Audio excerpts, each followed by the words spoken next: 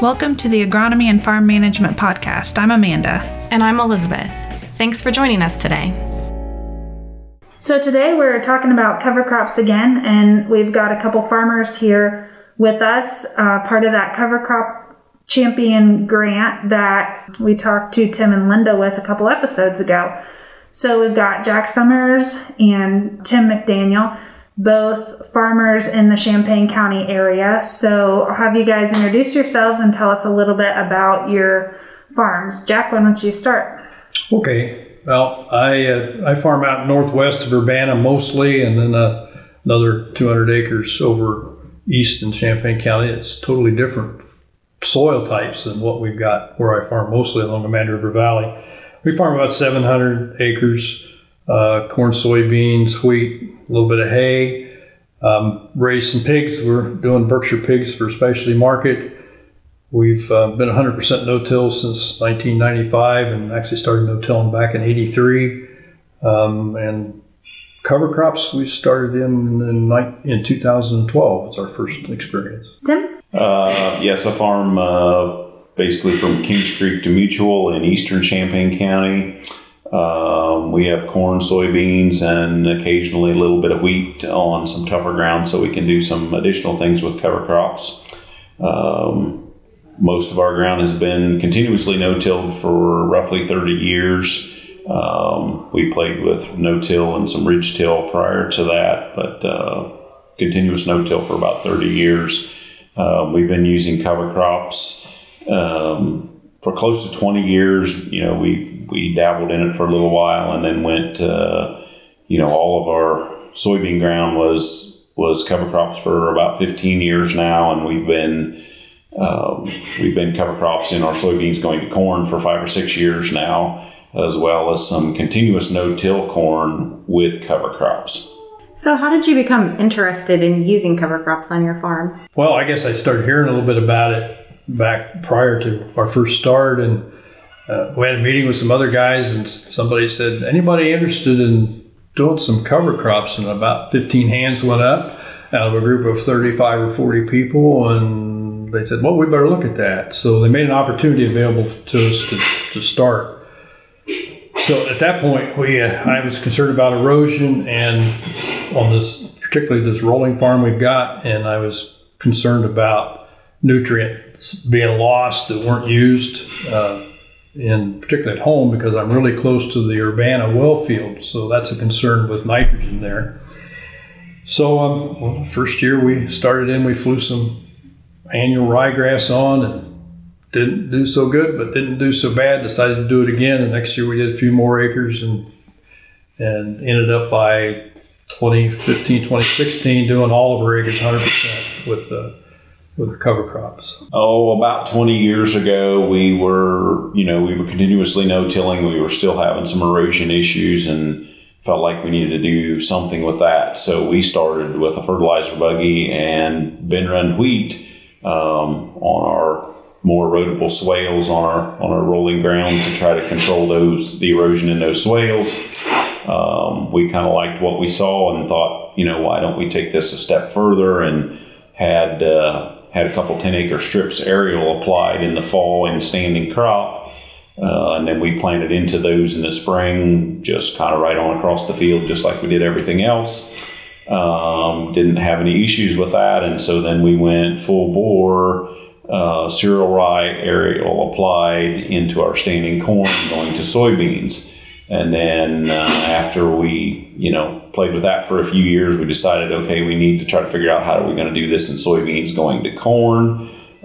So then we've started planting a 5 or a 6-way mix of cereal rye, crimson clover, hairy vetch, rapeseed, and peas in our soybeans going to corn. So you're using an airplane to fly that on. And Jack, you have a precision spreader that you're using. Yeah, we didn't like what we were getting done with the airplane, at least where we were, and maybe it's our timing. It's got to be just about perfect to get the good stand, particularly in soybeans. So we learned of a precision spreader, went to see it work, rented it for a while, and decided to buy one of our own. And so everything we do after corn and soybeans is done after harvest with the spreader. We have to put on a little bit more seed to do it, but we're getting good stands for the most part if the weather holds and we can get things going. And then we start growing some wheat, and we drill after the wheat is harvested with a kind of a mix to get us ready for corn the next year. Yeah, so you both started with cereal rye, and you mentioned you've moved on to some mixes after wheat, Jack, and you've done some mixes as well. You've done a lot of mixes, Tim. So what's kind of been your guys' progression from cereal rye to doing a little bit more?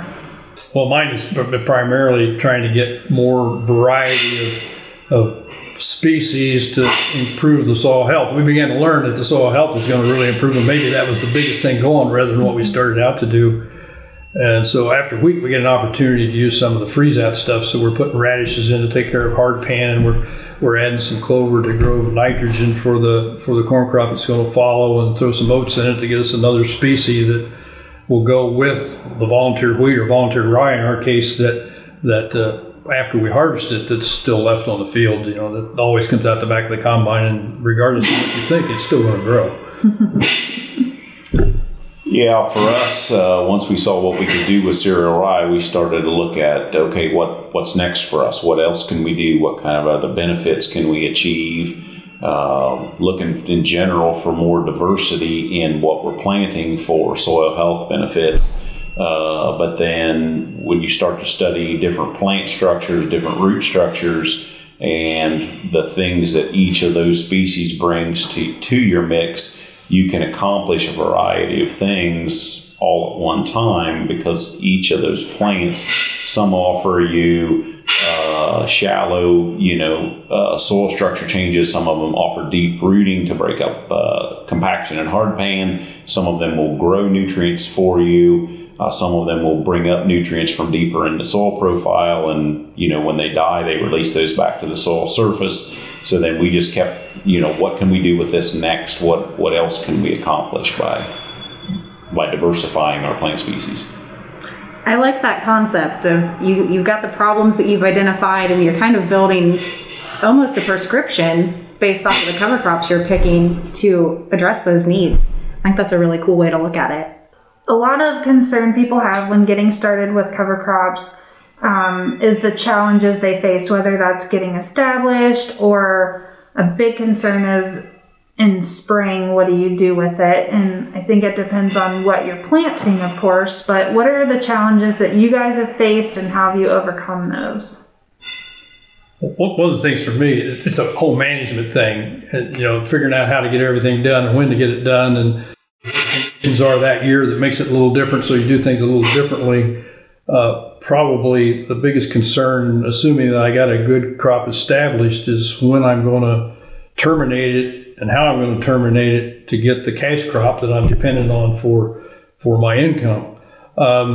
So we try to go a little bit early, and we haven't got into a lot of planting green like Tim has, and he's had good experience with that, and we need to be moving that direction. But we're just trying to decide when we're going to terminate, what the weather's condition is going to be. Am I going to leave it for a while in order to dry out the soil more, or am I going to take it now because it's going to be a dry period? And when am I going to plant? And can I plant in April like I like to, or am I going to have to wait until whenever, like the last 2 or 3 years have been? So it's constant adjusting. I think our biggest issue, the management issue, is deciding when to terminate. Mm-hmm. Yeah, and I would agree with Jack on all of that. But the one thing I think is important to look at here too is that we make, especially in the spring, there are a lot of things coming at us pretty fast, and we have to make changes on the move, kind of thing. But no matter what your tillage, no tillage, strip till, cover crops, no cover crops, when to spray, what to spray, how big are the weeds, if you've got to do a burn down. We're doing that every day, and it just changes the question. But the question is always there. We've always got those decisions to make. It's just a different decision. But I think you continue to do it because you've seen some benefits. You both have mentioned those when I've heard you talk, whether it's soil health. Jack, you've mentioned a particular incident where you saw drastic control of weeds in one of your fields. So why don't you touch on the benefits for your farms that have really come out since you've been doing this? Well, I think the biggest benefit is it's made our soils more resilient to whatever the impacts are they're going to be. If it's too wet, we create better water infiltration. If it's too dry, we manage to hold water for a longer period of time. If we've got a fall emerging weed problem, the rye will pretty much take a lot of that stuff out that had been a problem before. We used to have to fall spray. Now we burn down the rye in the spring, and it accomplishes the same purpose, plus the rye has already taken out most of those things that are a problem. So those are some of the benefits. And then the whole soil health thing, we just keep thinking that we're building more organic matter, that we're getting better at doing what we're doing, and we're getting better yields as a result of it. And I'd like to think we're getting higher quality product, but I can't say that. I can't testify to that. But there's a lot of things that happen in the soil that can really make it more resilient and let you get by the issues that we have all the time anyway.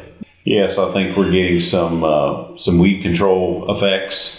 That's helping us with our chemical program, especially now we have water hemp coming into the area, and I think our cover crops are going to be a really big help in water hemp control. We're soil structure improvements. We're looking down the road to increased organic matter and deeper soil rooting. So, we have these dry spells like we just went through here 2 to 3 weeks ago.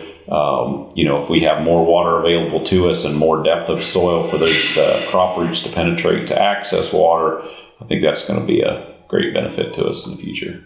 This is a lot of great information, and I think the program you guys are involved with here with the Cover Crop Champions is really exciting because you're getting the opportunity to share these experiences with other farmers. So what would be maybe the top 1 or 2 things that you would give a farmer thinking about introducing cover crops into their farm as advice?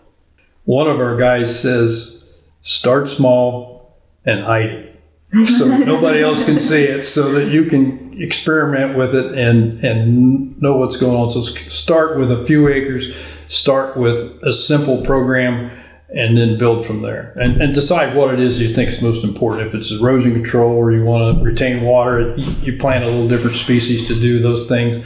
But whatever you do, get started doing something, learn from your mistakes, improve them, expand. That's pretty much what we did on our plate.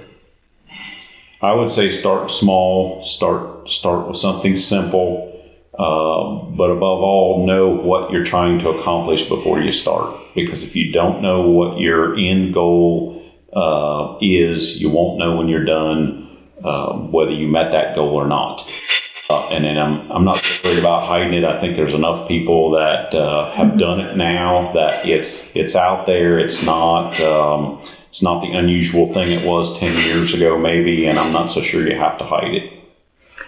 I like that perspective. I think sharing our mistakes is some of the best ways we get to learn from each other. If you've made a mistake and, Tim can learn from something that you did and not repeat it, I think that's nothing but benefit for all of us. That's awful hard when your neighbor calls you and said, what did you do in the back in that 40 acres over there? Well, the good thing is you can always partner with Extension for research, and then you can just blame it on me. Yeah. Say, I let Elizabeth do that, and she's nuts. Yeah, some of the conversation we had in our roundtable meeting this morning, guys asking, can they kill it at this point, or what should they plant? And I think it is important, just what you're comfortable with, start there. If you don't want to deal with spring at all, then plant something that winter kills, and at least we're getting something out there, and it's better than nothing. And then you start to get more comfortable with it and can build from there. And I think that's where all of our champions have started. Simple, and then build up, and start somewhere, right? So one of the other concerns, especially with current crop prices, is the cost. There's a bunch of these materials or seeds, and you guys have been in it long enough. You kind of know what your cost of seed is, what your application cost is. but you've also seen the benefits. Maybe it's a reduced spray that you have to go across one less time. So kind of where are you at with the cost and economics of it? Well, with what we're doing, we're using a combination of wheat and rye after all the soybeans and corn after harvest, and we spread it. So our seed cost on that is somewhere in the neighborhood of $8 to $9 an acre. Our spreader, we can do 60 acres an hour, so we can get it on pretty fast, and it doesn't take a lot of manpower or a lot of equipment, although it's a specialized piece of equipment. That's another $7.50. So that one, we've got $16, $17 an acre in for what we're doing after wheat, but we use the three-way seeding I'd mentioned earlier, and that runs about $30 an acre with the drill being used to seed it, which costs more than our spreader does. The return on that is, we get the equivalent of about 30 to 40 pounds of nitrogen for next year's corn crop. So it's kind of like corn after soybeans in terms of our nitrogen. So we're saving some fertilizer there we would if we were just planting corn after wheat. And we're getting that improved penetration with the root system that's giving us more water infiltration and again, saving us some water that's going to make us maybe as much as 7 bushel an acre, if we can up our organic matter a little bit in corn, just in the water holding capacity of that corn. I think Tim has mentioned earlier, it's like 27,000 gallons per acre that an inch of or a percent of organic matter will hold. And every time you build that up, that's more crop. And this time of year, an inch of water is just almost invaluable sometimes. Right. I mean, and you might get that inch effect more than once. I would just say, if you're concerned about tough economic times and you're, this is granted that you're already doing cover crops and you've put that into your budget, that you can look at different species. And we've gotten kind of to the point where we figure out how many seeds per acre that we want to plant. If you were seeding a commercial crop of wheat, you're going to plant 1.2, 1.3 million seeds per acre or something. So you can use that as a kind of a jumping off point. That's what we did for cover crops. So, maybe we're going to plant 800,000 or 900,000 seeds an acre of some combination to get us a mix to plant. So if I need to cut my cost, then I can go and I can say, okay, well, radish is kind of expensive per pound. So I'm going to take 2 pounds of radish out of my mix at X number of seeds a pound. That's so many dollars. Now I want to put that equivalent amount of seeds per acre back into my mix, but I'm going to look at something else that I think I can get a similar effect, maybe that radish was going to give me, but yet at a lower cost per pound of seeds, so then I can cut my cost of my mix, but keep the same number of seeds per acre, keep my population the same, and get a similar effect, but cut it through changing my mix. Yeah, there's a lot of different options out there. So you might see the price of something and go, whoa, but I mean, there's 20 different seeds, maybe even more, that you could use as cover crops. So a lot of options if you want to get started. It doesn't have to be a hindrance, I don't think. Well, one last thing that I want to mention is we are doing a Drive It Yourself tour. It's September 17th from 5 to 8 p.m. So Jack has one of those farms on the tour. It's northern Champaign into Logan County. Tim Leiden, who was on our podcast earlier, and then Tom Smith as well. So you can find that information. We'll put it in the corn newsletter. I've got it up on the Champaign County website. Or just, if you know one of our farmers, hit them up for the information. But we'd love to see you out, see some crops and mixes that are growing after wheat, to get you excited about growing cover crops as well. So thank you guys so much for sharing. I think it's a wonderful outlet where we can all start learning from each other and be successful. Thanks for asking me. Thanks for listening to the Agronomy and Farm Management Podcast. Join us again in 2 weeks for our next episode.